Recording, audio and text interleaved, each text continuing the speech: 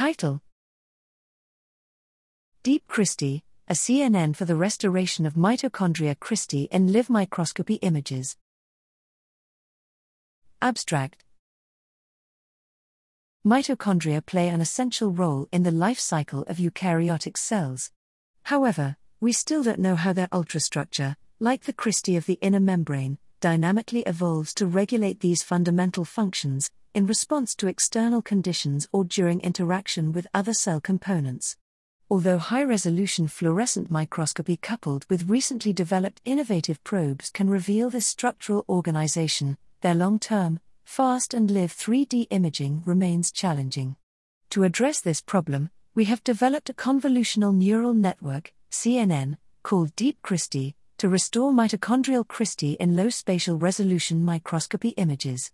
Our CNN is trained from 2D STED images using a novel loss specifically designed for cristae restoration. Random sampling centered on mitochondrial areas was also developed to improve training efficiency. Quantitative assessments were carried out using metrics we derived to give a meaningful measure of cristae restoration. Depending on the conditions of use indicated, DeepCristae works well on broad microscopy modalities, STED, LIV-SR, AIRI scan and LLSM.